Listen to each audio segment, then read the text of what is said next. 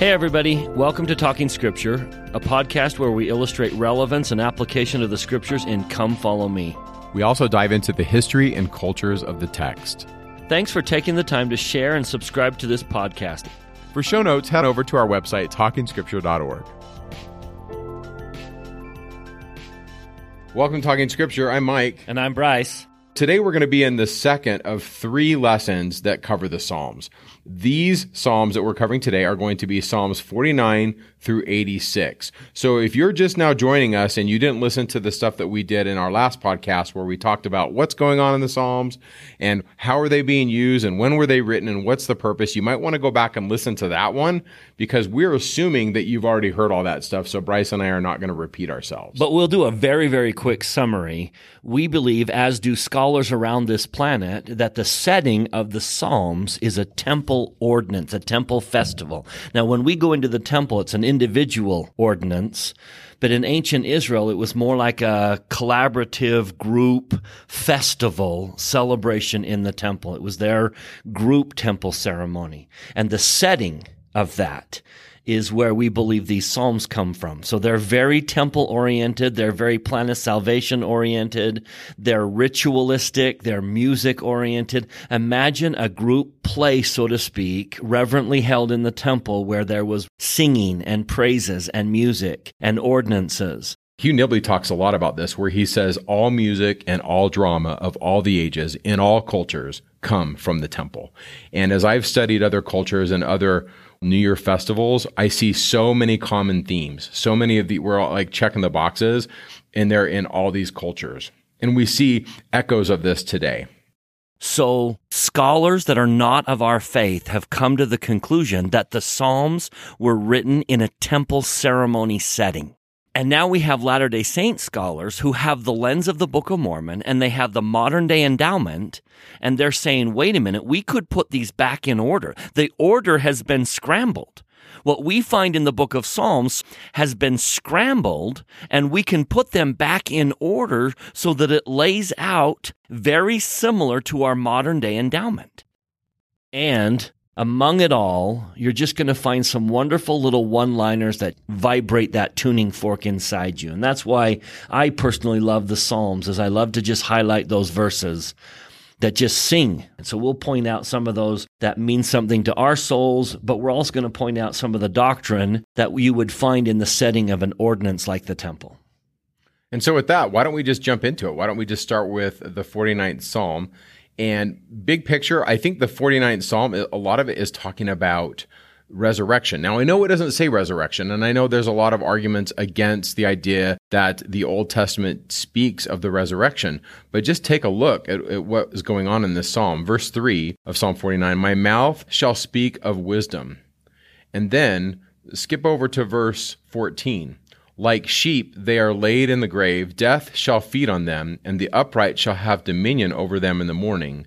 And their beauty shall consume in the grave from their dwelling.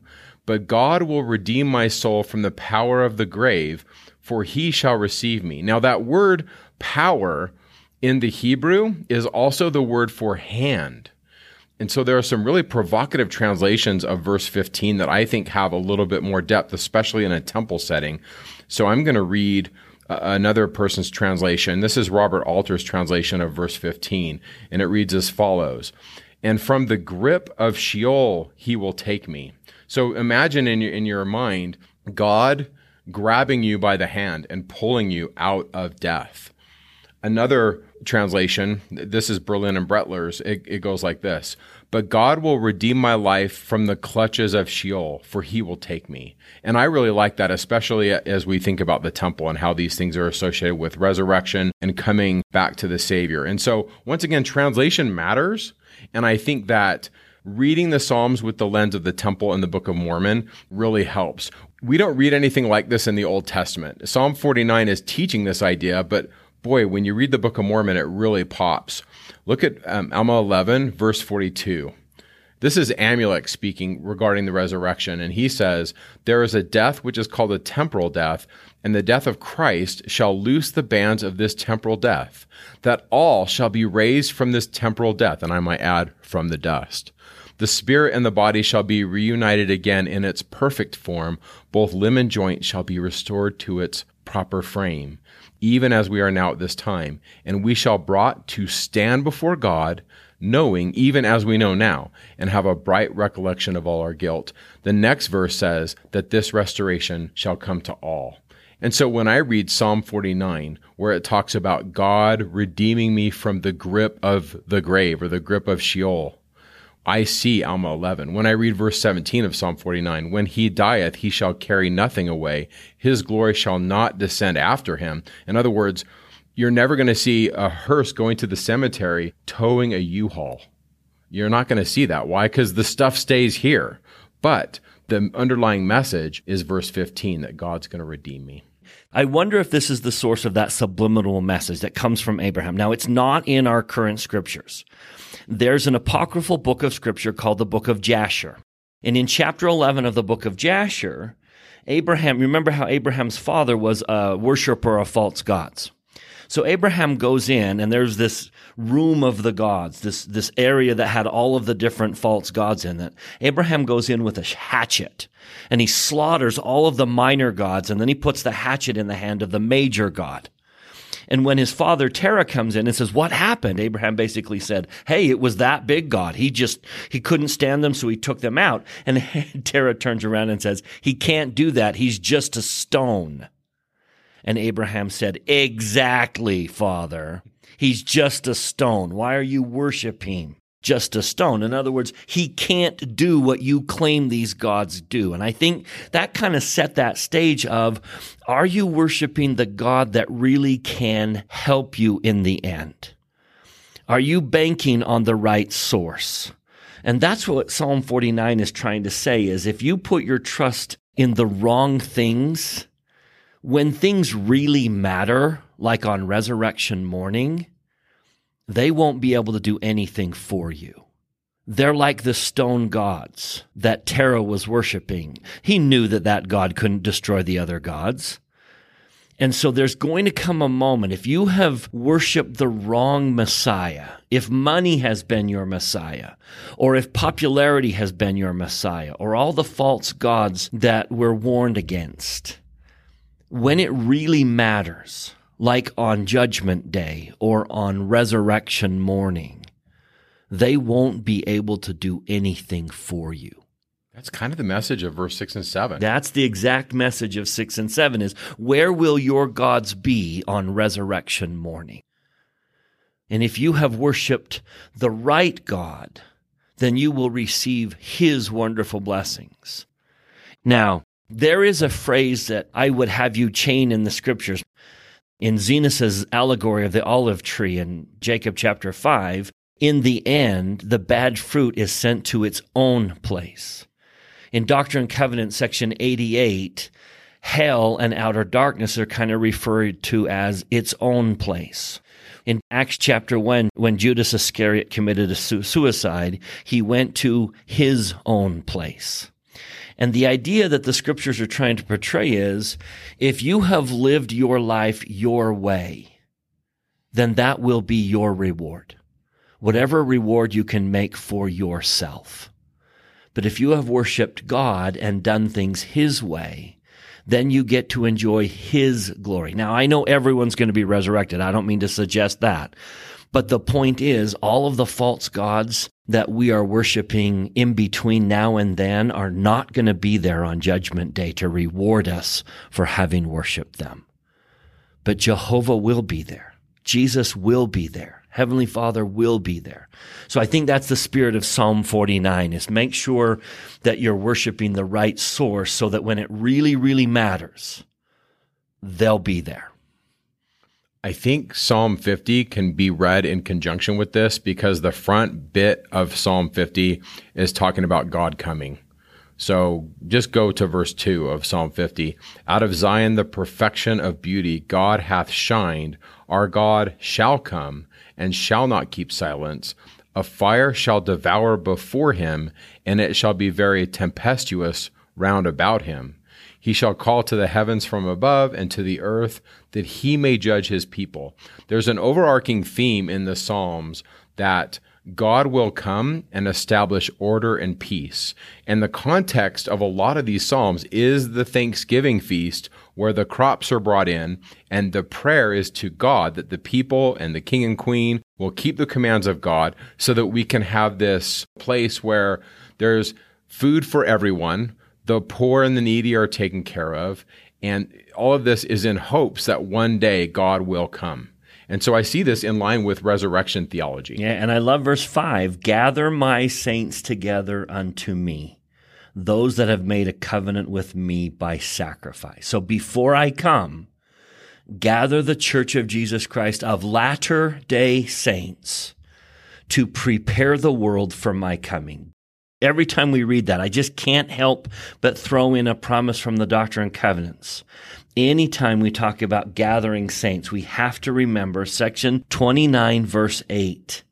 And it is a promise given early in the restoration that if we come to Zion, if we gather to that place, we will be prepared. Our hearts will be prepared and, quote, be prepared in all things against the day when tribulation and desolation are sent forth upon the wicked. So as we gather in preparation for his coming, we will be prepared in all things. Now, that doesn't mean that anyone who gathers to Zion will be freed from all harm in the latter days, but we will be prepared. You don't need to be afraid of the second coming. We will be prepared in all things. And so Psalm 50 is, he's coming, let's get ready, and let's be grateful that he's coming. The last bit, verses 16 through 23, is some counsel to the wicked. And to me, I think these verses remind us of the discussion that Alma and Amulek have regarding the wicked in Alma 14. With that, we're going to go to the 51st Psalm, and this is a prayer asking for forgiveness, asking for a new heart, and pleading unto God according to his chesed, or his bounteous love, his everlasting love. And I think this is a beautiful passage about repentance and about how God can work in the lives of people that feel guilt. Yes. Psalm 51, for me, is the bread and butter of this week's Come Follow Me. As a father, this is the one I'm going to gather my family and talk about. As a teacher, this is where I pause and spend a great deal of my time. And the reason for that is, I would suggest that repentance is one of the most misunderstood doctrines in the kingdom. And we've turned repentance into so many things, and we've lost sight of what repentance really is. In 1988, Theodore M. Burton, as a general authority, wrote this in the Ensign.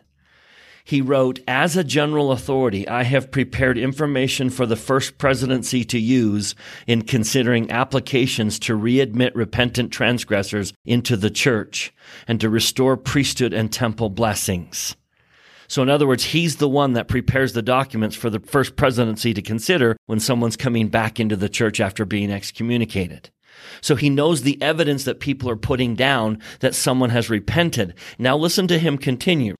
He says, many times a bishop will write, I feel he has suffered enough. And then he writes, but suffering is not repentance. Suffering comes from a lack of complete repentance. A stake president will write, quote, I feel he has been punished enough, end quote. Elder Burton writes, but punishment is not repentance. Punishment follows disobedience and precedes repentance. A husband will write, quote, my wife has confessed everything, end quote. And then Elder Burton, but confession is not repentance. Let me say that one very clearly again. Confession is not repentance. Confession is an admission of guilt that occurs as repentance begins.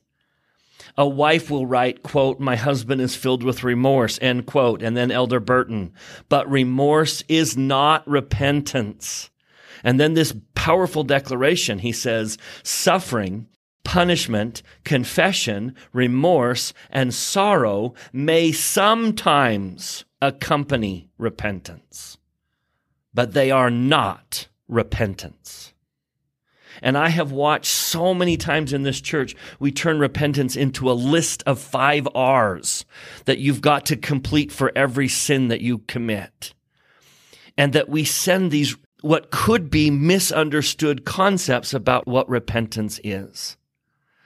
And so here in Psalm chapter 51, we get a beautiful picture. Now, let me point out an interesting phenomenon that I find in the Book of Mormon. I could quote numerous verses of the Book of Mormon where it says, faith is blank. It comes right out and says, faith is. But can you think of one place in the Book of Mormon where it declares what repentance is? From Nephi to Mormon and Moroni, can you think of a single sermon where a prophet declares a definition of repentance? It's not there. But from beginning to end, the Book of Mormon illustrates repentance. It shows what repentance is.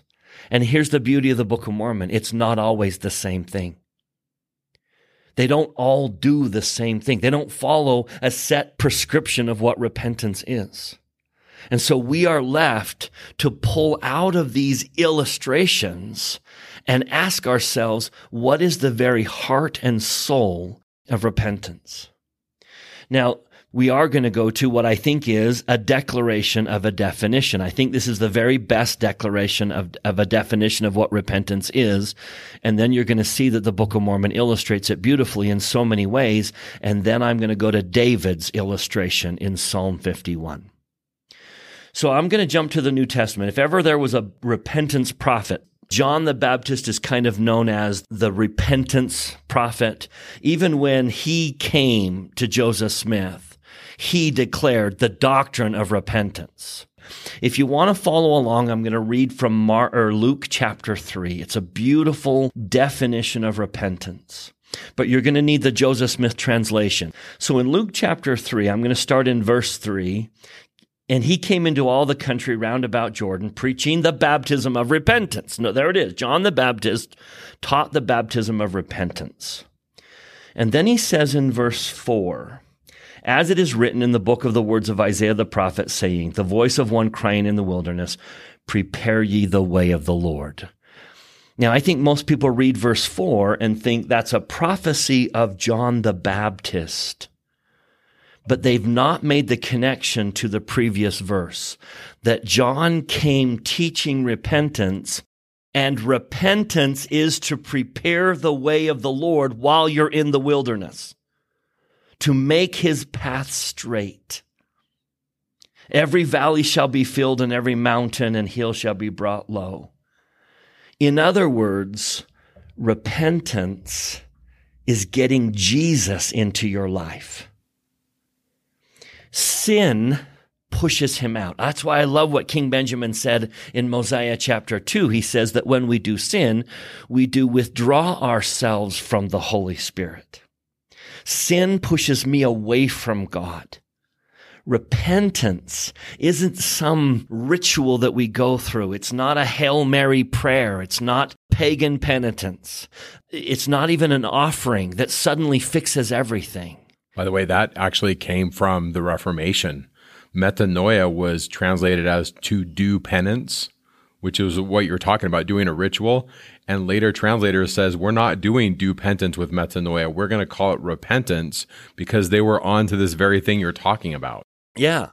Repentance isn't the ritual I go through that says, I'm sorry, please forgive me.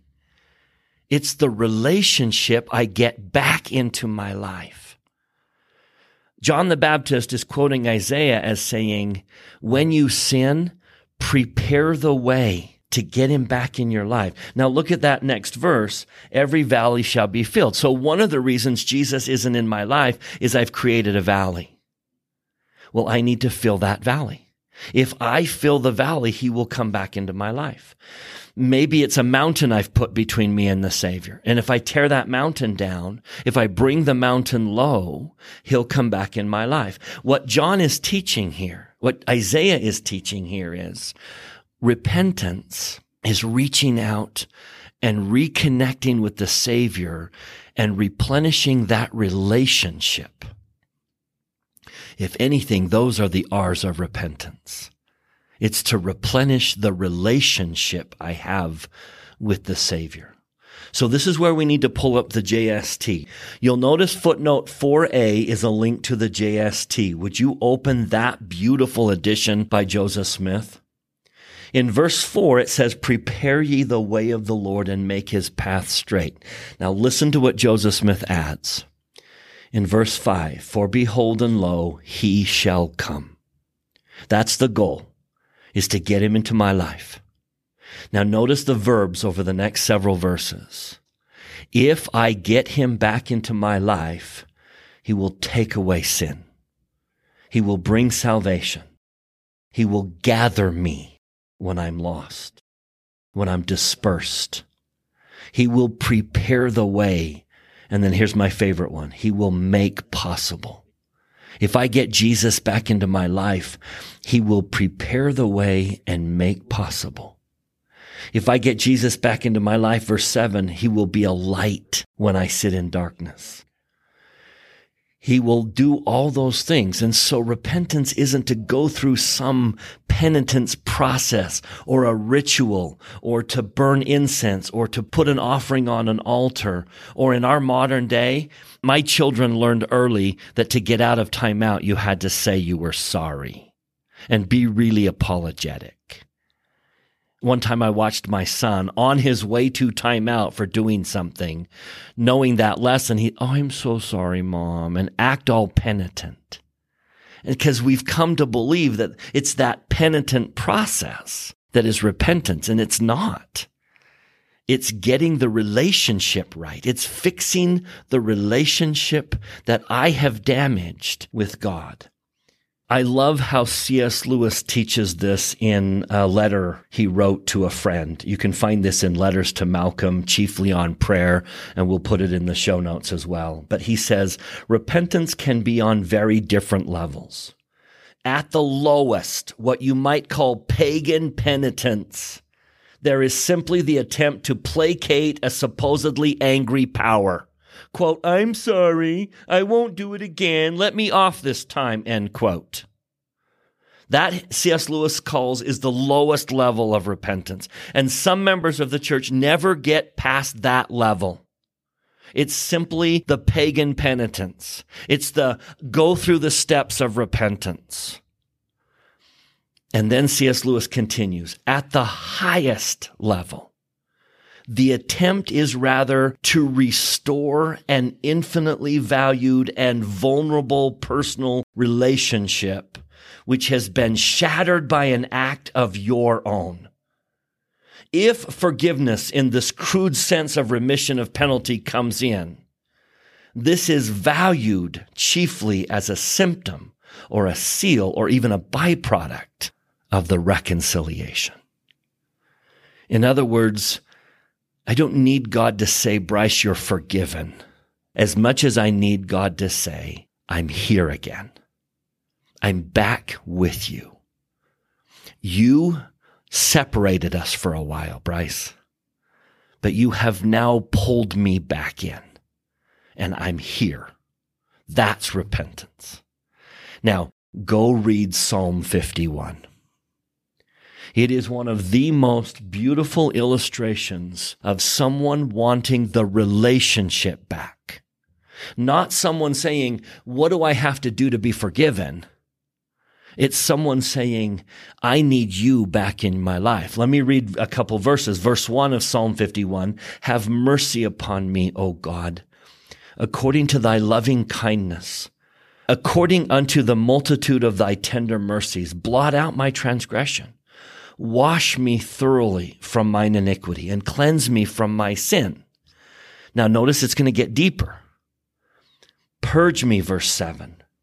"I shall be clean. Wash me, and I shall be whiter than snow. Make me to hear joy and gladness, that the bones which thou hast broken may rejoice." Boy, I love that phrase.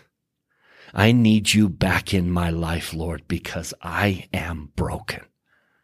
And my brokenness hurts me. If you come back into my life, the bones which thou hast broken will rejoice.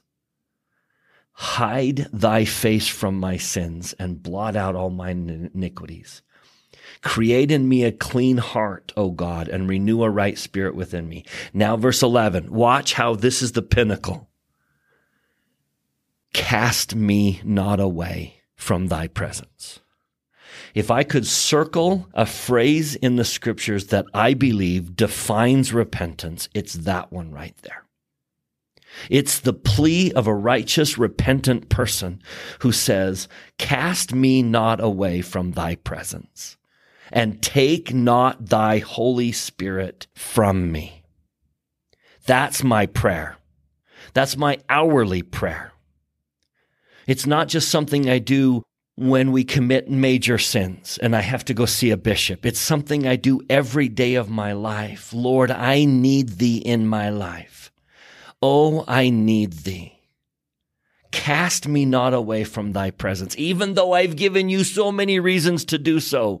Don't leave me. Come back to me and bring back the Holy Spirit. Verse 12, restore unto me the joy of thy salvation. Meaning I pushed it away and I need it restored. Restored unto me the joy of thy salvation and uphold me with thy free spirit.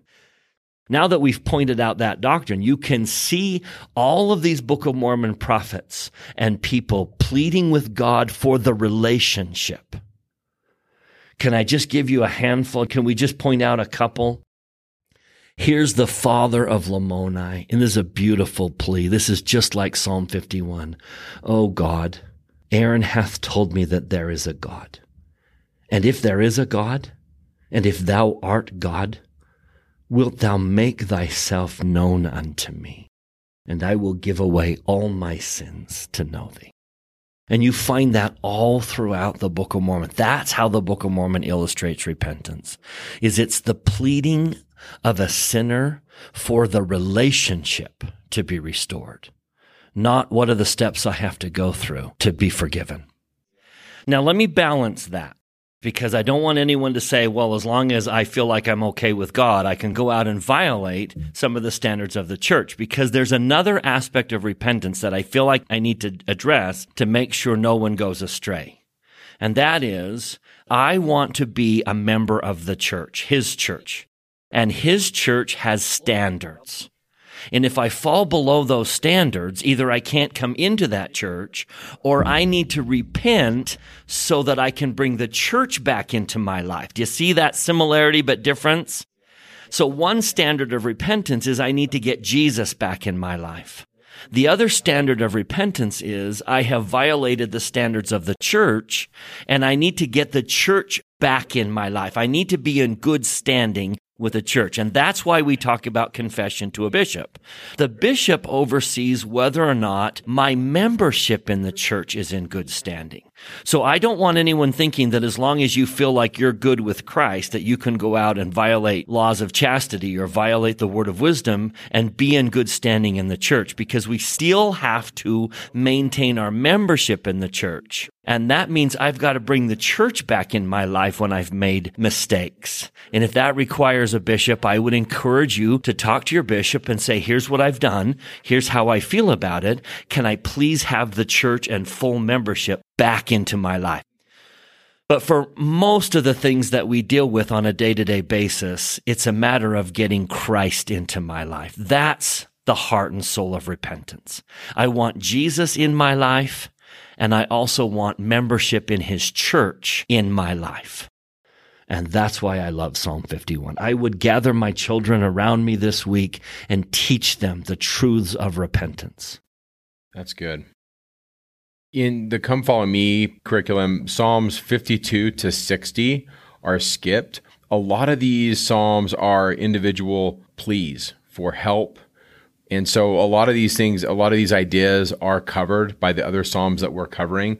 And so in Come Follow Me, we're skipping those and we're going to go to the 61st Psalm. So we just finished 51 and now we're going to Psalm 61. And there are some scholars that look at Psalm 61 and they see this as a plea that the king gives to God before he goes out to battle. We see also a similarity between 61 and 62. there's this overarching idea of being sheltered in the Lord, who is the rock of salvation. So we have verse 2 of Psalm 61, where the individual is crying out, "Lead me to the rock that is higher than I." And then we also see in Psalm 62, 1 and 2, "Truly my soul waiteth upon God. From him cometh my salvation. He only is my rock and salvation. He is my defense. I shall not be greatly moved." Skip down to verse 6 of Psalm 62. "He only is my rock and my salvation. He is my defense. I shall not be moved." And we read it again in 7. "God is my salvation and my glory. The rock of my strength and my refuge is in God." The idea of not being moved can be connected to the king coming into the presence of God, standing upon the rock. We're going to talk about the coronation of the king later when we get to the 72nd Psalm. But just know that the kings would be anointed and they would be crowned, they would be coronated on a rock. And the idea of the king not being moved, there's something that you can trust in the cosmos, and it's the cosmic king who has been anointed by God. But remember, when the king and queen during the Feast of Tabernacles temple drama would make the covenants with God, the king and queen represented us. And so for those of you that are Latter-day Saints that have been to the temple, I always like to teach it simply and say the king and queen are the witness couple. Adam and Eve are the king and queen of the earth. The Lord even says, "I make you, Adam, Lord over the whole earth." Well, we can deduce from this, if Adam is the Lord over the whole earth, then obviously Eve is the queen of the whole earth, and all things are subject unto them. And so this idea of the king being anointed, trusting in God, being upon the rock, these Psalms 61 and 62 could be prayers that the king gives before he goes to battle. Now, skip down to verse 9. "Surely men of low degree are vanity, and men of high degree are a lie. To be laid in the balance, they are altogether lighter than vanity." Another translation of this verse: "Certainly vapor are the sons of Adam." You see, Havel is going to be translated as vanity in Ecclesiastes. That word can mean a lot of things. It can mean vapor or something that's just only breath. And so another translation goes something like this: "Only breath, humankind, the sons of man, are a lie. On the scales altogether, they weigh less than a breath."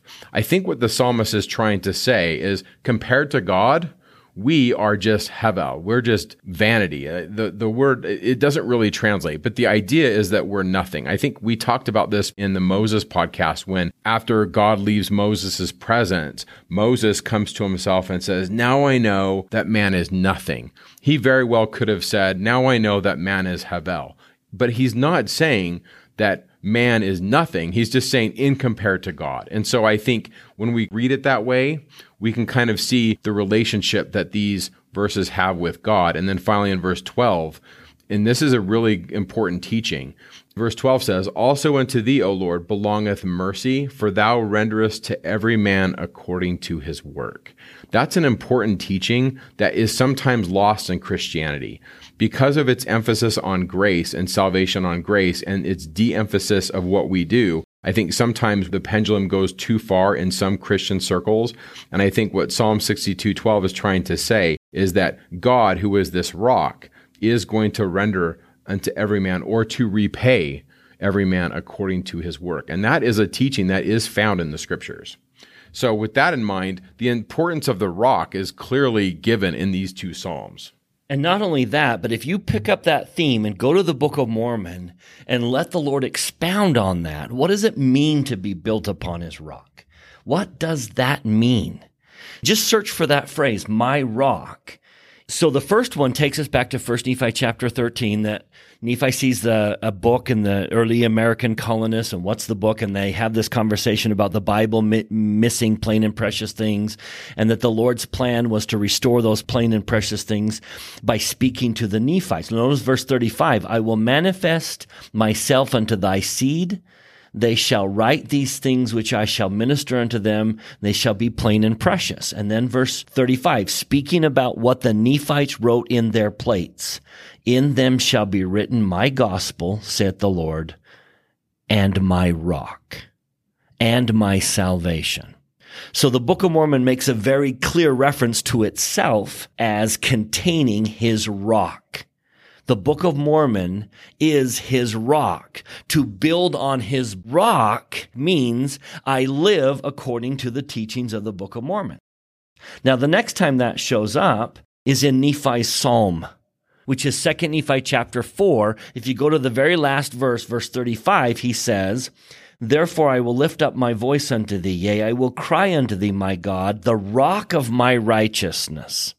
I love that the rock is the deeds of the Savior. To build upon the Savior's rock is that my righteousness is built upon his righteousness. Do you remember the song, "The wise men built his house upon a rock"? Sometimes we don't realize the phrase that comes right before that. Before he talks about the wise men building his house upon the rock, he gives this verse. Go to 3 Nephi chapter 14, which is the Book of Mormon's version of the Sermon on the Mount. Verse 24, "Therefore, whoso heareth these sayings of mine and doeth them, him will I liken unto a wise man who built his house upon a rock." We forget that phrase, that building upon his rock is hearing his sayings and doing them. Now, it's interesting that he told Nephi that in the Book of Mormon would be found his gospel and his rock. Yeah. Also, this rock, if we're thinking about this liturgically, where are we in the setting? The rock is in the Holy of Holies. This is where God stands. And so his voice, Nephi's voice, ascends past the veil into God's presence. If I'm building my house upon the rock, God's standing on the rock and he's saying to me, "Mike, your seed shall be forever." Why? Because your house is upon the rock. Now, how do we get our house upon the rock? That leads me to 3 Nephi chapter 18. If you're again searching for that exact phrase in the Book of Mormon, my rock, you're going to be taken to chapter 18 of 3 Nephi. And he's going to say it in verse 13. "But whoso among you shall do more or less than these things are not built upon my rock." But we've got to find the antecedent to these things. Notice what comes right before he said that in verse 13. It's when he administers the sacrament. And he says in verse 10, "This doth witness unto the Father that ye are willing to do that which I have commanded you. And this shall ye always do to those who repent and are baptized in my name. Ye shall do it in remembrance of my blood, for which I have shed for you, that ye may witness unto the Father that you do always remember me. And if you always remember me, you'll have the Spirit to be with you." And then the very next verse says, "I give unto you a commandment that ye shall do these things. And if ye shall always do these things, blessed are ye, for ye are built upon my rock." Now there's one more that I think is very significant. Later into chapter 18, where he says in verse 24, remember, we're talking about doing what Jesus did is building upon the rock. He says in verse 24, "Hold up your light, that it may shine unto the world. Behold, I am the light which ye shall hold up, that which ye have seen me do." And then he's not being generic, do everything that I've done. He points out two things that he did that he's asking us to do. Here they are, starting in verse 24. "Behold, you see that I prayed unto the Father. I prayed for each one of you."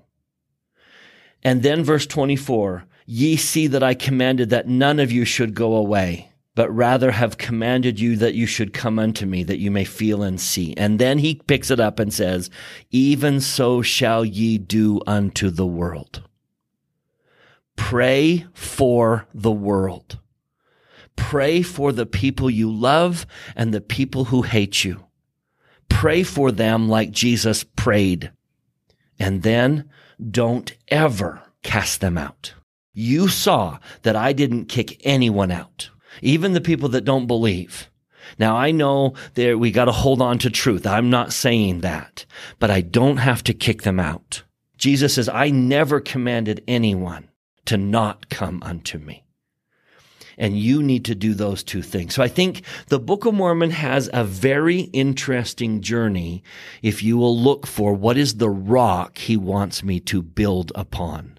And this all ties into Psalms. I mean, All we're talking goes about the back. rock in 61 and 62, but then 63 is a veil type scene where they're coming and seeing. So what you just did was you just laid out how in the teachings right here in the Book of Mormon coincide with what's going on in the Psalm. It's pretty cool. That is the beautiful lens that we get to see the Psalms in. If the setting of the Psalms is kind of a temple setting, it's the Book of Mormon that elaborates it and says, building upon the rock is coming unto God and letting your life be like his. Now, just a promise, as long as we're talking about the rock, we might as well go to Helaman chapter 5. I know you're all thinking it. In verse 12, he says, my sons, remember that it is upon the rock of our Redeemer. And I'm going to elaborate. It's the rock of his words, the rock of his example, the rock of those two specific things that he did in terms of praying for everyone and then never kicking anyone out of his presence, but wanting everyone to come unto him. It is upon the rock of our Redeemer, who is Christ, the Son of God, that you must build your foundation. Now, if you do that, again, this is a whole lot of Psalms being summed up in one verse. If you build on his rock, that when the devil shall send forth his mighty winds, yea, his shafts in the whirlwind, and when all his hail and his mighty storm shall beat upon you, it shall have no power over you to drag you down from the gulf of misery and endless woe, because of the rock upon which you are built, which is a sure foundation, a foundation whereon if men build, they cannot fall. So, Book of Mormon is being hinted at in these verses, and you may want to take some time and search the connection to what is the Book of Mormon teaching about building upon that rock. Yeah, I really think that everything you just laid out is exactly what's going on in Psalm 61. So, I mean, that is a really good list. We'll put that, the verses that Bryce kind of laid out, we'll put those in the show notes. This leads us to the 63rd Psalm. I'm going to call it a veil type scene. A type scene is something we see in the Old Testament a lot, and it just means if we see something where we're kind of checking off a certain criteria, we know something's going on. A classic type scene is if you're reading the Old Testament and you find a man who's a shepherd and he's out in the wilderness and he comes to a well and there's a woman, there's usually, in those type scenes, there's usually something involving life, fertility. Sometimes it leads to a wedding, and sometimes it leads to new beginnings. That's a type scene. Well, what do we see in the 63rd Psalm? We see this individual who says in verse 1, O God, thou art my God, early I will seek thee, my soul thirsteth for thee. This idea of thirsting can remind us of the Beatitudes, where we read that, quote, all they who do hunger and thirst after righteousness are they that shall be filled with the Holy Ghost. And so in the ancient temple, hungering and thirsting after righteousness ultimately focused on the coronation ordinances of sonship.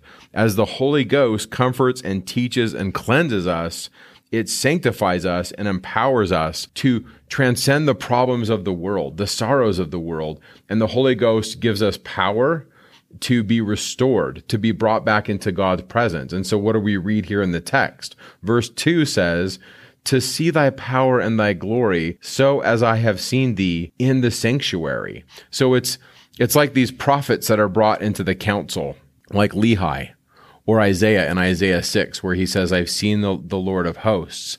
And so because of this, we read verse 3, because of thy loving kindness is better than life, my lips shall praise thee.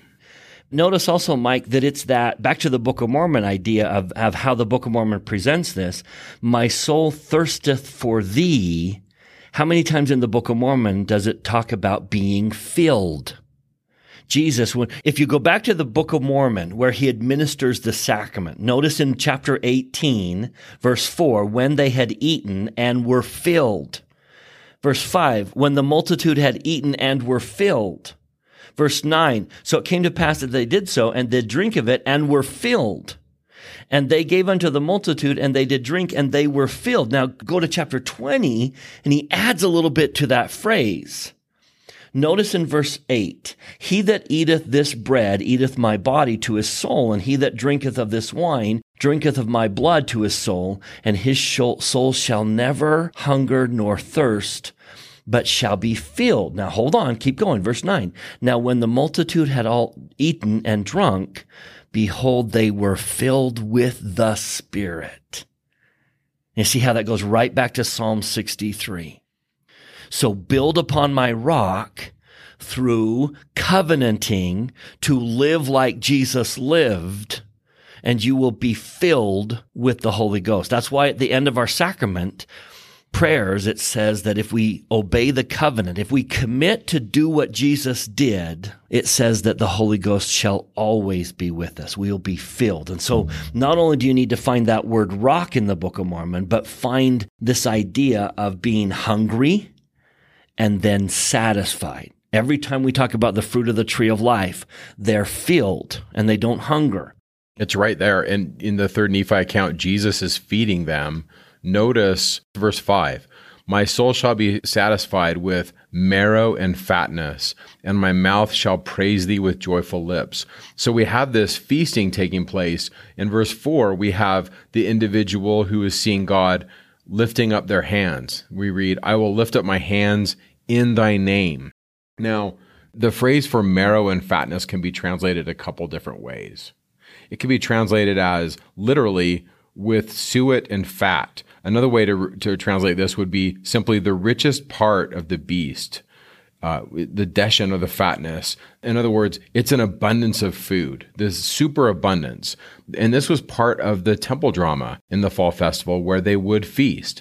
And so what do we have here? We have the individual coming to the rock with uplifted hands, seeing God in the sanctuary, hungering and thirsting, praising God. And then we get to verse 7. Because thou hast been my help, therefore in the shadow of thy wings will I rejoice. What does that mean, in the shadow of thy wings? In the temple's Holy of Holies, on either side of the throne were great golden cherubim. Their wings touched the sides of the walls and made a kind of canopy that stretched over the throne, over whoever sat upon that throne, and over the Ark of the Covenant. That person now sat in front of the throne as its footstool. The phrase that God dwelleth between the cherubims, that's Psalm 80 verse 1 and Isaiah 37:16, and that God sitteth between the cherubims, that's Psalm 99:1, these are references to God sitting on his heavenly throne or in the earthly temple. And so because the throne and its overshadowing wings were symbolic of the reality and power of priesthood and kingship, they were symbolic of the invitation to receive the gift of eternal life. And so just think about this. How many times did the Savior talk about coming under the wings to represent his invitation to come unto him? A classic example would be in the Gospels, where the Savior said, O Jerusalem, Jerusalem, thou that killest the prophets, and stonest them which are sent unto thee, how often I would have gathered thy children together, even as a hen gathereth her chickens under her wings, and yet you would not. We read that in Matthew 23:37. It's also in Luke 13:34. But we also read that Nephi says, quote, upon the wings of his spirit has my body been carried away upon an exceedingly high mountain, and my eyes have beheld great things, yea, even too great for man. Therefore I was bidden that I should not write them. That's 2 Nephi 4:25. And so we have this idea that God is pulling this individual close to him, and he is, or she, is in the shadow of the wings of God. Now, the wings can also be translated as an embrace, as being brought into God's presence. Back in 61, Mike, verse 4, it talks about the covert of his wings. I will trust in the covert of thy wing. And I think a synonym for covert is the safety of his wings. That is the embrace, right? I'm making you safe. I'm covering you. Yeah.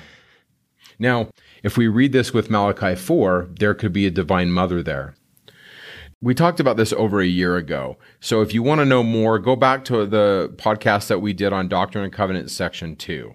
But to be brief in speaking on this, because we put a lot of work into the show notes so that you can get into the grammatical situation with what's going on with Malachi 4.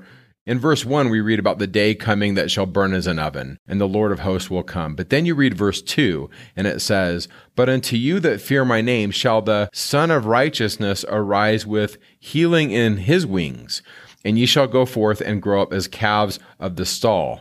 Now, that's this promise that those who come into God will be in the shadow of his wings. And that's what it says in the King James. But just know that in the Hebrew text of this verse, it literally says that the Son of Righteousness will arise with healing in her wings. It's all feminine all the way through. Now, this is just me. This is just the gospel according to Mike Day. This is just my opinion. But what if it's both? What if that image, as it's portrayed in Malachi 4, is the divine mother arising with healing in her wings, and part of coming to God is also participating in a divine embrace of the Father and the Mother and the Son. You see, in ancient Israelite tradition, there was El, which was God, the Father, and then there was a heavenly mother, and then there was also Yahweh, which was the Son. And that was really in the earliest roots of Israelite tradition. That's how they viewed God. So there's a couple great books by a scholar by the name of Mark Smith, and he wrote one called The Origins of Biblical Monotheism. He wrote another one called Where the Gods Are. Great books.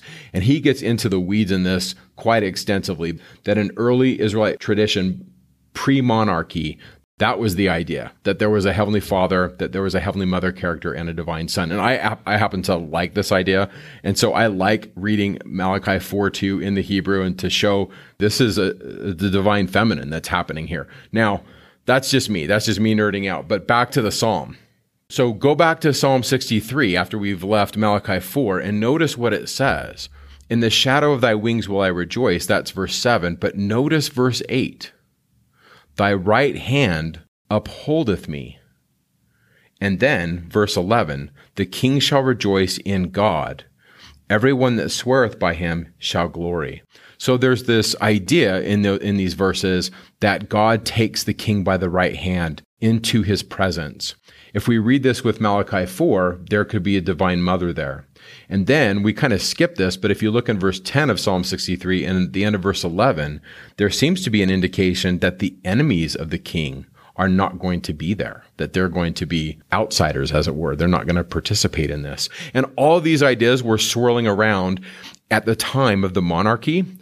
And there's a lot of scholars that say this was ritually portrayed in front of the house of Israel so that they could see how they could ascend into God's presence. So it's a liturgical drama that's happening.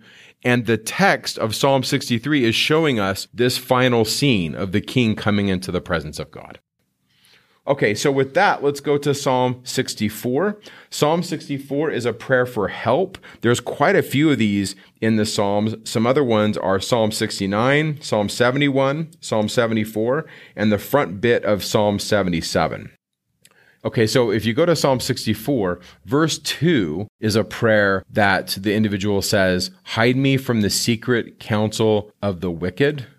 And verse 3 says, they whet their tongue like a sword and bend their bows to shoot their arrows. And verse 5 says, they commune of laying snares privily. Now back to the theme of Bryce showing us how this is in the Book of Mormon. Can you think of a time in the Book of Mormon when the bad guys are getting together and they want to kill the good guys? And that's actually portrayed in the Book of Mormon because this was part of the drama, that there was a conflict between forces of light and darkness.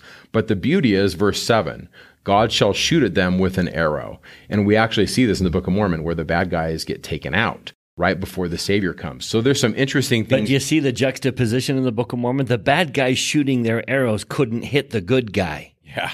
But God will hit them with his arrows. It's just kind of a fun little foil.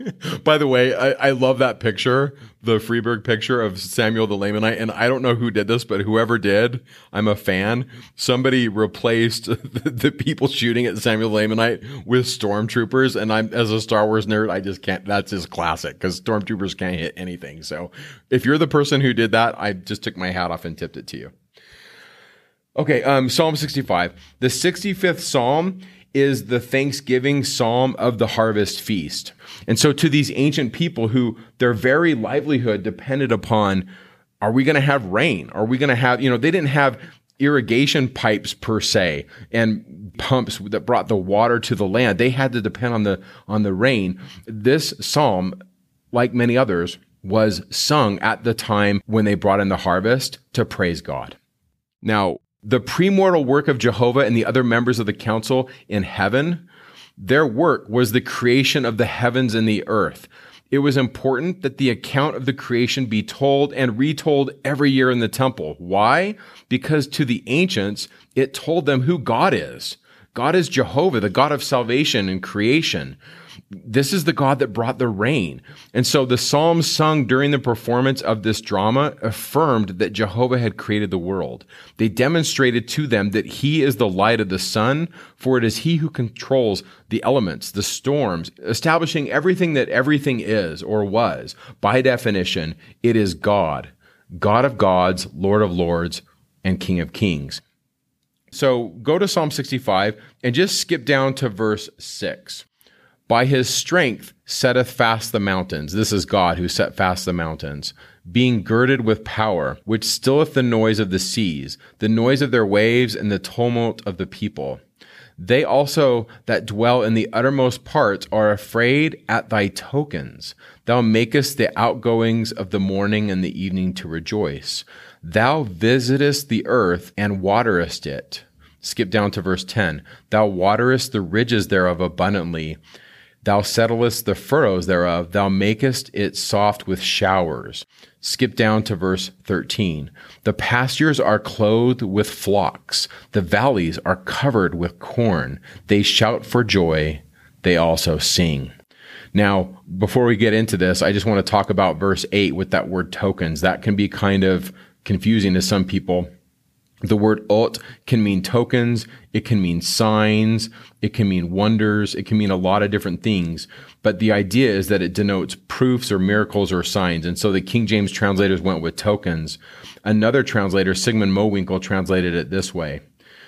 Who by his might raised up mountains, being girded with power, who stilled the roaring of the sea, the tumults of its waves, so that the dwellers at the ends of the earth were terrified by thy wonders. And so I like that translation. I think it's beautiful. The overarching principle here is that we have fertility. Why? Because we brought in the harvest and we're asking God to give it to us again. I was thinking about this on the way driving here to record for the podcast. I thought we have these big cities in the world, and some people don't even know where food comes from. It's a fun conversation to get into with your kids where you're like, okay, we're eating this meal. Where did this come from? And if you've ever heard the phrase flyover states, there's these states that are kind of between the coasts of America. We have the East Coast with the big cities and the West Coast with the big cities. And then we have all these states in the middle that people fly over and don't pay attention to. And yet, would we even have big cities if we didn't have Nebraska or Oklahoma or Kansas? In other words, we have cities today because we have people that grow food. Large farms. Right. And so that feed America. If you're one of those farmers out there and you're listening to this is me taking my hat off and tipping it to you and saying, thank you. Obviously, we live in a different world, but the people that wrote these Psalms that lived at this time period, everything was tied to the land.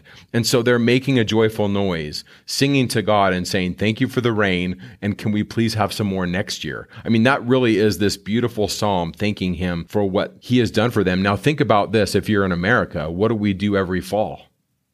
We have a holiday and we call it Thanksgiving. And then what do? We eat, right? We eat a lot of food, and some people watch the Lions lose. Sorry if you're from Detroit. I couldn't help myself. Mike, I think it's funny that probably one of the most common held traditions that we all have is we pray before we eat. Now, it's become a tradition of blessing it, which I think is erroneous. I don't think the prayer needs a blessing, but we need to thank him. I would submit to you that one of the center traditions of most religious people is to pray before we eat. And I think it flows out of this idea that we recognize the greatness of God in this food that we are partaking, and we're praying for more. And so all of you who have a hand in producing that food, I think we just tip our hands to all of you. Thank you. Okay, so 66. The 66th Psalm is one of these Psalms which shows us that the sacred temple drama was participatory. And so what do we have here? In the garden scenes where we're talking about the creation, the king and queen played the roles of Adam and Eve, who were the first royal couple to come and preside over the earth. This is one scholar, his name is Benson. He says, quote, "The king then is primeval man. The first man of Genesis 1 is described as the first ruler of the world. In the first creation story, the gospel of the new year, we hear the blessings spoken by God at the enthronement of the first royal couple who came into the world. Why? Because man is to, quote, rule over all living creatures." And so the king and queen represented Adam and Eve. Now, they were simultaneously both the first royal couple and the present reigning king and queen. So they were the king and queen, but they also represented Adam and Eve. But they also represented us. If we were there watching this, they represented us. In some ancient cultures, the king was considered to be a god, but not in Israel. The Israelite king was Jehovah's representative on earth. And in Psalm 2 and Psalm 110, he's going to be called, quote, a son of God. That's an important thing that we'll get into when we get into Psalm 110. We also talked about it with Psalm number 2. There were other actors on the stage, and the members of the audience participated by following the lead of the king and queen, either symbolically or ritually. And that's kind of what we see going on with Psalm 66. We see it in other places as well. We're going to see this in the 33rd Psalm. We'll see a bit of this in Psalm 68, where we read that the singers went before, the players on instruments that followed after, and among them the damsels playing with timbrels. We see this in Psalm 81, verse 1 through 4, where it says, "Make a joyful noise, blow the trumpet on the solemn feast day." We see it in Psalm 149, where it says, "Let them praise his name in the dance." And we see it in Psalm 144, verse 9, where it says, "I will sing a new song unto thee." And Bryce has talked about the new song that the saints will sing when God comes again. And I think, I don't know, but I think that that song was sung in the original temple. And as I've studied other cultures and other New Year festivals, I see so many common themes. And we see echoes of this today. So what do we see in Psalm 66? We see members participating in the drama. So what do we see? Look in verse 1. "Make a joyful noise unto God, all ye lands." Go to verse 2. "Sing forth the honor of his name." Skip to verse 4. "All the earth shall worship thee." Now, Mike, I think we can push that even further. Not only was it part of that temple drama, but it's going to be part of the earth's drama when Jesus comes again. Joseph wrote these words in section 128. Look how well they correspond to Psalm 66. He said, "Let the earth break forth into singing." So first the earth starts. And then he says, "Let the dead spring forth anthems of eternal praise to King Emmanuel, who hath ordained before the world was that which would enable us to redeem them out of their prisons. For the prisoners shall go free." Someday the dead will join in that drama, and all the dead will sing praises to God. Then in verse 23, he continues, "Let the mountains shout for joy. Let all the valleys cry aloud, and all the seas and the dry lands tell the wonder of your eternal King. And ye rivers and brooks and rills flow down with gladness. Let the woods and all the trees of the field praise the Lord, and ye solid rocks weep for joy. Let the sun, moon, and the morning stars sing together, and let all the sons of God shout for joy." Can you imagine how it's going to be when he comes again and we play this out again in a very real setting, but the earth and every saved corner of this planet will sing out praises to the God? That should happen every single time we in our hearts think about what he did for us. We should sing forth those praises today. That's what's going on in Psalm 66. It's participatory. Now, this week's curriculum is skipping 67 and 68, and it's going right to 69. Before we go on to the next part, I just want to pay homage to 68 because I think there's a lot going on here. And so I'm going to be brief. I know this isn't part of the lesson for Come Follow Me, but I want to look at some things in the 68th Psalm. In the section heading, it's called a Messianic Psalm of David. Verse 5. What kind of person is God? A father of the fatherless and a judge of the widows is God in his holy habitation. That's who God is. He loves widows and the fatherless.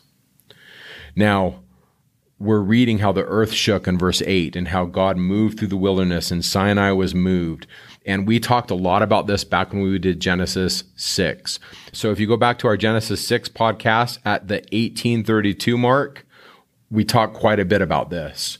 But I just want to once again reference this. This section of Psalm 68 is the conflict between the enemies of truth and righteousness. And big picture is there's two mountains. One is Mount Sinai, and that's the headquarters for Jehovah, and the other is Mount Bashan, where the forces of darkness are. And the big picture of Psalm 68 is the good guys are going to win. That Bashan's going to be taken over, and everything's going to work out. And a big part of this is also what we talked about in the previous bit in Psalm 66, where it's participatory. In the context of this drama, go to verse 25. The singers went before, the players on instruments followed after, and among them were the damsels playing with timbrels. There were women involved in the festival, and they had parts, and they danced, and they sang. And what did they sing? They sang that God won. Go to verse 31. Princes are going to come out of Egypt. Verse 32, sing unto God, ye kingdoms of the earth.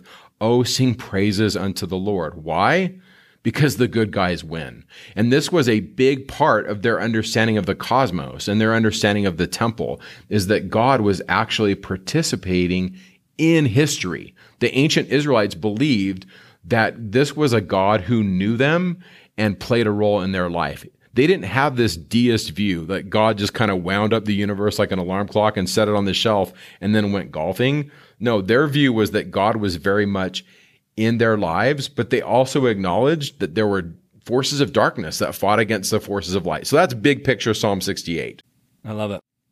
69 is a beautiful look into the wrestle we're going to have in mortality. And there's the balance that God is going to save you, but you will sink in the deep mire. You will walk through the valley of the shadow of death. And so there's that balance between God is going to bless you and help you, but we're here to be tested and to exercise our agency. And so somewhere in the middle of that is the Lord is not going to save you from every mire, from every hole that you're going to fall into.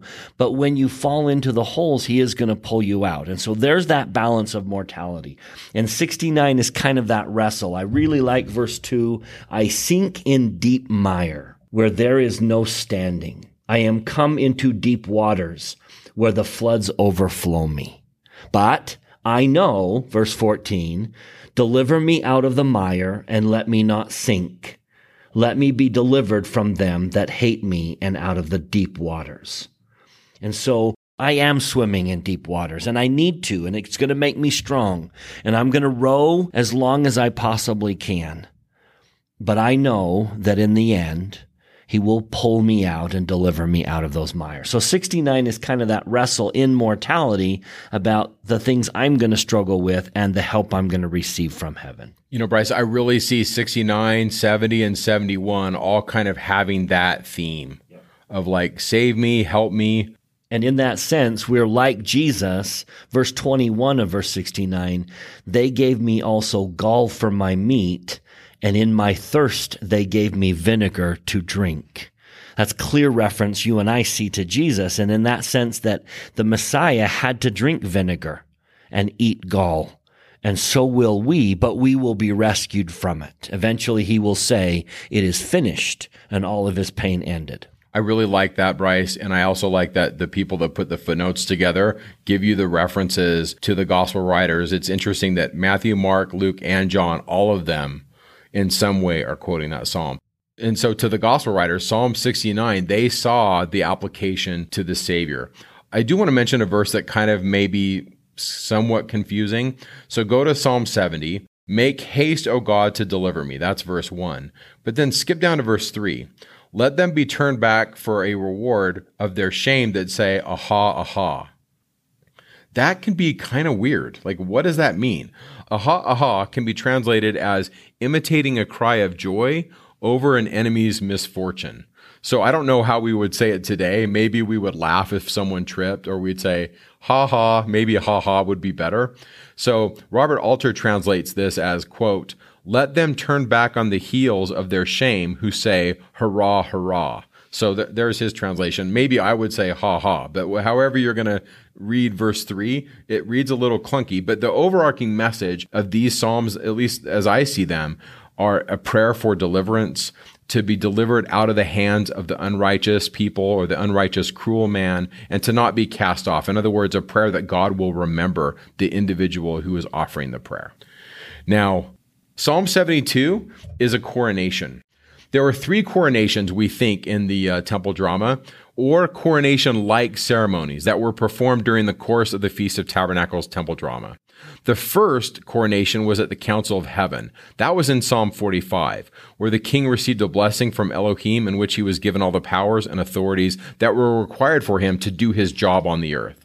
The second coronation is on earth, when the young person or the heir apparent was anointed to become king. And notice this is David praying for Solomon. Do you see that transition and becoming king and being anointed as king? And that's very symbolic, where one king is praying for the ascension of another king. Yes, exactly. And by the way, they would be anointed to become king. And then when they took the throne, that would be the third coronation where they would receive that anointing. This third coronation of the king established him as the king. And it was performed and subsequently reenacted on the 7th day of the Feast of Tabernacles temple drama, when he was adopted as a son of God. That's Psalm 2, and sat upon the throne of God in the Holy of Holies. And so there was a moment in the ritual in the Old Testament where you were appointed to become such. And then there was another moment where you were actually appointed as such. Now that should ring true to a lot of you listening. That actually happened in a lot of European countries. They would have the anointing to become the monarch, but then they would receive the anointing when they took the throne. We actually link this in the show notes. We actually send you to a video from 1953 when Queen Elizabeth was anointed to be queen. We give you a couple different references, a couple different videos if you want to watch those. The one where she's anointed, they actually edit that. You'll have to watch it really closely. I think it's like a 16-minute clip. But it's fascinating, Bryce, that the Queen of England was washed and anointed, and she received this orb. At one point, she holds an orb, which represents the idea that she's to take all the spiritual blessings of Christianity to the whole world. There's another part of the coronation ceremony where they hand her a sword in one hand, and she's holding a scepter.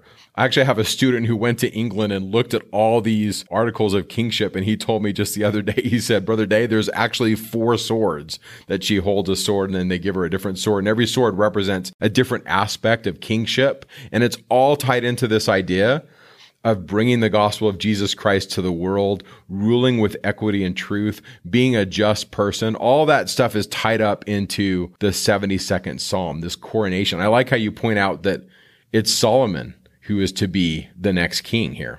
So it even says it right there, verse 1. Give the king thy judgments, O God, and thy righteousness unto the king's son. Why? Verse 2. He shall judge thy people with righteousness, and thy poor with judgment. He will, verse 4, judge the poor, save the children of the needy, and break the pieces of the oppressor. He will, verse 8, have dominion, and his enemies, verse 9, shall lick the dust. I like that phrase. Verse 12, he'll deliver the needy. Verse 13, he'll spare the poor. I love 16. There shall be a handful of corn in the earth. In other words, the earth will be fertile. And verse 17, his name shall endure forever. Now, here's the thing. If I was watching this anciently, remember, the promises given to the king are given to you. Which is just like the promise of the oath and covenant of the Melchizedek priesthood, that if we receive his priesthood, if we receive his leaders, we receive him, and if we receive him, we receive all that he has. I really like this, how one author says these coronation rites are in basically all the ancient cultures. They're in Egypt and Mesopotamia. They're even in medieval Europe. And then he says, Isaiah 61 contains all 5 of the most essential elements of any coronation. And here they are. The 5 things are: 1, the individual is washed, then clothed, then anointed, then given a new name, and then crowned. And that's happening here in Isaiah 61. That's happening also in Psalm 72, and that happened with Queen Elizabeth. And so just let those ideas swirl in your mind as you ponder the meaning, the deep meaning of Psalm 72. And what modern day temple attendees should understand about the ordinance today and its purpose thereof. Yeah. Psalm 72 is just dripping with temple imagery and kingship and what it means to become a son and daughter of Christ. Psalm 74, as a total Old Testament nerd, is one of my favorites. I love it. And it's all about the conflict with the dragon and God's defeating the dragon of the sea. So this is Psalm 74, 12 through 18. It's also Psalm 89:10, where God breaks Rahab in pieces. And it's this idea, and all the ancient cultures have this, is that in the divine council, there's a conflict. One character takes on the role of dragon, and they have to do conflict with the dragon, and out of it comes creation. Out of it comes light. And a lot of the ancient cultures do this, whether you read Hesiod or whatever you're reading, whether you read Marduk or the Baal cycle or the Old Testament, they're all kind of talking about this idea. And it shouldn't really trouble us because as Latter-day Saints, we call it the war in heaven. I mean, it's in Revelation. So it's in this stuff. I just wanted to at least reference it. We can't do everything because, the podcast would be 9 hours long, but I just wanted to make reference to it. So now with that in mind, let's go to Psalm 77. Now, 77 and 78 to me go together, and they represent Moses and the Exodus and establishing legitimacy and kingship. We're tying everything back to Moses because remember, Adam was the first king, but Moses kind of sat in that position. Why? Moses, remember, Exodus 24, met God, had the feast, and was ordained to kind of lead Israel through the chaos. So this whole festival drama centered on that concept of legitimacy. And the legitimacy of the kingdom was a couple things, priesthood and kingship. And it was the priesthood of Jehovah and him being the king of the universe that made it so there was legitimacy, and the king became what was known as a sacral king or a sacred king who participated in this drama and got some of the power from God to represent God to the people. And one of the first people in the Bible to do this that we have in the text. Now, you and I, those of you listening that are LDS, we have the Pearl of Great Price, which tells us Adam was doing this. But if all you have is the Bible, we don't have Adam doing this. But who do we have doing this, acting as this sacred king?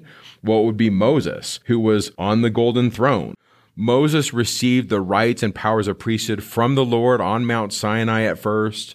And then at the time when Moses was caught up to an exceedingly high mountain, he saw God face to face and he talked with him. And the glory of God was upon Moses, and then Moses could endure his presence. And so go to verse 20 of Psalm 77. Thou leddest thy people like a flock by the hand of Moses. Go to Psalm 78, skip down to verse 12, where it says, marvelous things did he in the sight of their fathers in the land of Egypt. Verse 13, he divided the sea and caused them to pass through.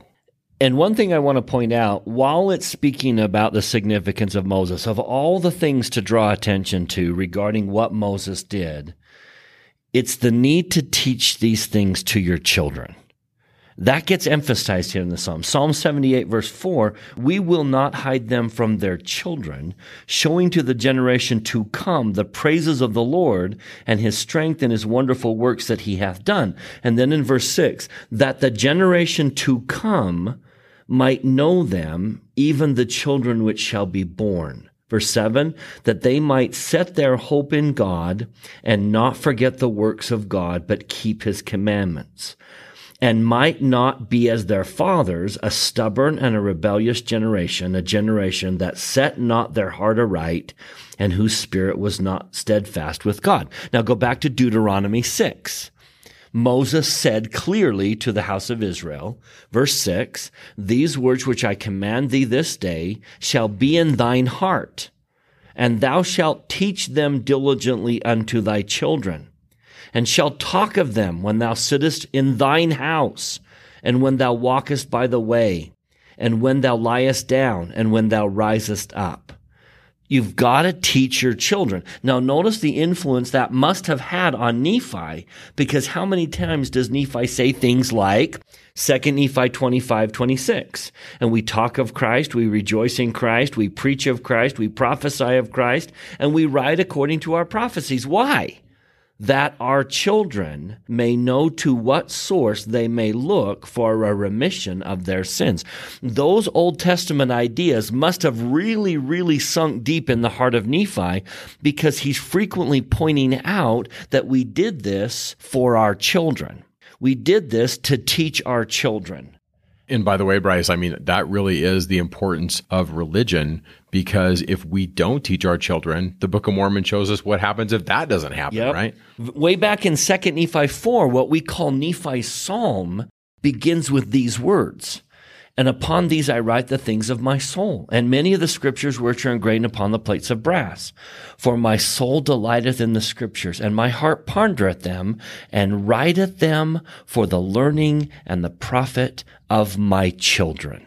So of all the things to point out regarding Moses, I think it's fascinating that we point out that command to teach your children. I like that. So the Exodus story really is retold in Psalm 78, 12 through 58. And then there's a shift in the 59th verse. When God heard this, he was wroth and greatly abhorred Israel, so that he forsook the tabernacle of Shiloh. So what's going on? The shift goes from Exodus to the loss of the tabernacle at Shiloh. Now, if you remember, we talked about this back in the period of the Judges, back in 1 Samuel 1. And this is referring to Hophni and Phinehas, the sons of Eli, and then the eventual loss of the tabernacle at Shiloh. So the author of the Psalms, this kind of gives us an idea when this psalm was written, because all this stuff's in the rearview mirror. The Exodus has already happened, the loss of the tabernacle at Shiloh, and that's kind of what's going on with verse 63 and 64. It can kind of be confusing, but we think that these verses are talking about the sons of Eli and how they kind of messed up there.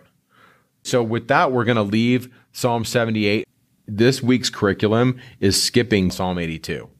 But once again, I can't help myself. We have to talk about Psalm 82. We have to. Now, let me just preface everything by saying Psalm 82, it's really short, 8 verses. It could be its own hour-and-a-half podcast very easily. Just simply to quote the people who quoted Psalm 82, like Paul, and modernly to read the writings of C.S. Lewis. This psalm really did give voice to an incredible idea that some people picked up on, that we Latter-day Saints, it's kind of become our second nature, but here it is in the scriptures. Yes, Bryce. I mean, Jesus himself even quotes Psalm 82. If you go to John 10, Jesus is quoting this when people come to him and accuse him of being guilty of proclaiming to be the Son of God. He actually uses and invokes Psalm 82 in his defense. And so I'm just going to read the whole psalm. It's short. So here it is, Psalm 82. God standeth in the congregation of the mighty. He judgeth among the gods. How long will ye judge unjustly and accept the persons of the wicked? Defend the poor and the fatherless. Do justice to the afflicted and the needy. Deliver the poor and the needy. Rid them out of the hand of the wicked. They know not, neither will they understand. They walk on in darkness. All the foundations of the earth are out of course. I have said, ye are gods, and all of ye are children of the Most High. But ye shall die like men, and fall like one of the princes. Arise, O God, judge the earth, for thou shalt inherit all nations. Now, we link this in the show notes because there's a lot going on here. There's a 65-page document by Daniel C. Peterson. He goes through and gets into the weeds on this. But one of the first things that he gets into when he analyzes this is this question, who is being addressed?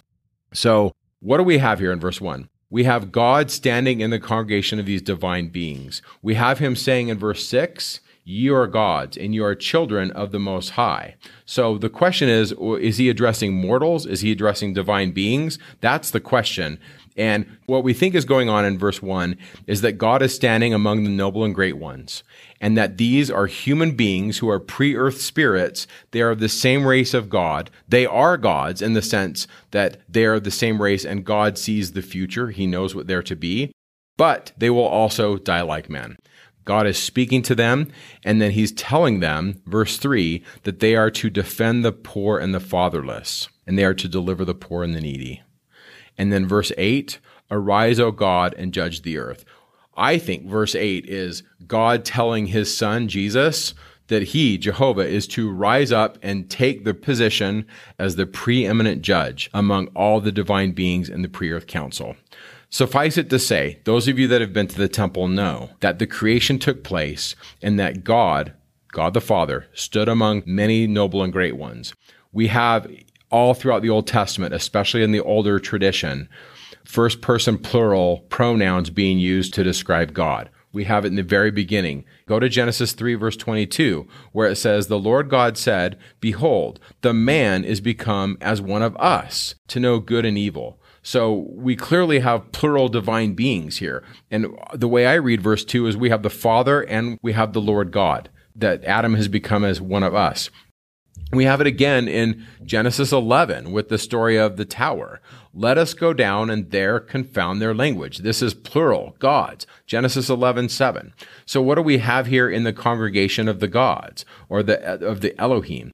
What we have here in Psalm 82 are multiple divine beings, and what they're saying is they're saying to the council that the divine beings or the Elohim are to defend the poor and the fatherless. I see this, I think really it's a lot easier to read this if we use the book of Abraham as a lens. And what do we read in the book of Abraham? We read the story of these multiple divine beings. We read the story of how the preeminent being among all the divine beings is the Lord God. And the Lord God is the greatest of all these intelligences. And part of the plan is to prove them if they will do all things whatsoever the Lord their God shall command them to do. And one of the things that the council is commanded to do is to defend the poor and the fatherless. But they will die like men. That's verse 7. It can be very confusing if we read Psalm 82 with our modern lenses, especially if we read it with a monotheistic lens. All this stuff about plural divine beings all throughout the Old Testament really throws curveballs at a lot of Christians because they're like, what is this? This is coming way out of left field. But if we take off our modern lenses and we read the text as the way the ancients read it, they believed that there were multiple gods. And when I say that, that can be kind of confusing. So one way to say this is that they believed that there was a council of gods and that Jehovah was preeminent among them. And however you want to read the Elohim, these gods as it were, I'm reading it as follows. We have a father, we have a son, Yahweh, we have a divine mother, and we have other divine beings. It's a council. But they will die like men. And so the way I read it is that these are pre-earth spirits that will one day be exalted. Now, this is laying the foundation. I mean, understanding who the Father is, understanding that there was a plan, understanding that we were told before we ever came here, this is going to be a world of sorrow and grief, and there's going to be poor and needy. And if I'm going to follow Jesus, I better do something. I better not just sit on the sidelines. I've got to go do something. And so to me, Psalm 82, I put a star on it. And in the liturgical setting of the festival drama, I put this at the front end. This is way before the creation. This would be like Psalm 1 or one of the very first ones. Right. And that kind of leads us to Psalm 85. Did they know about us? Did their temple drama have a reference to the Church of Jesus Christ of Latter-day Saints? Because something is said in 85 that I know that modern scholars are going to look at it and they're going to miss it. But because we have the writings of Enoch, because we have the Pearl of Great Price and some very clear things that Enoch was taught, we can't help but notice a reference in 85 to the restoration. And it even made it, I think because of Bruce R. McConkie, into the chapter heading. So it makes you wonder what in this temple drama in the Old Testament was said about us. Knowing what the Lord said to Joseph of Egypt about a latter-day Joseph. Knowing what was said to Isaiah about a sealed book. Knowing the numerous references throughout the scriptures, could it be that their very temple ceremony had a reference to the story of the Latter-day Saints coming before the end and restoring all things? Because notice in 85, out of this very simple setting about hearing God, that I will hear the Lord, I love verse 10, mercy and truth are met together, righteousness and peace have kissed each other, and then boom, out of the blue, in verse 11, this phrase that we've heard before, truth shall spring forth out of the earth, and righteousness shall look down from heaven. That is very much a reference to Moses chapter 7, to what the Lord says to Enoch about the latter days, starting in verse 60, as I live, even so will I come in the last days, in the days of wickedness and vengeance, to fulfill the oath which I have made unto you concerning the children of Noah.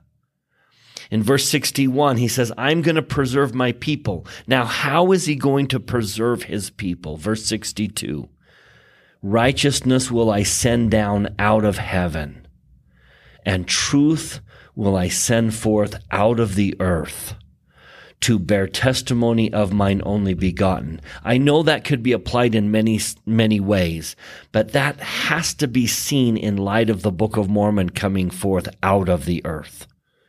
That truth, first vision, Moroni, visits of angels, priesthood and restoration. Righteousness will I send down out of heaven, and truth will I send forth out of the earth to bear testimony of mine only begotten. That's the chief purpose of the Book of Mormon, his resurrection from the dead. Now notice the combination of that. What came down from heaven, restored keys, and what came out of the earth, restored truth, and righteousness and truth will I cause to sweep the earth as with a flood, to gather out mine elect from the four quarters of the earth, unto a place which I shall prepare, an holy city, that my people may gird up their loins and be looking forth for the time of my coming. For there shall be my tabernacle, and it shall be called Zion, a new Jerusalem. Did that truth make it into their temple ceremony?